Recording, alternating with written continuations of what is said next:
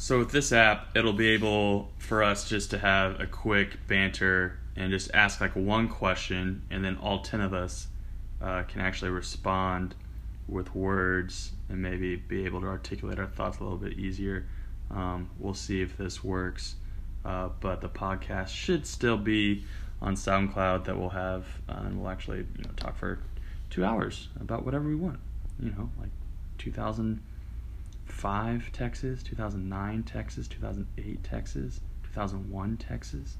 Definitely not 2010 through 2016 Texas, but mostly 2005 Texas.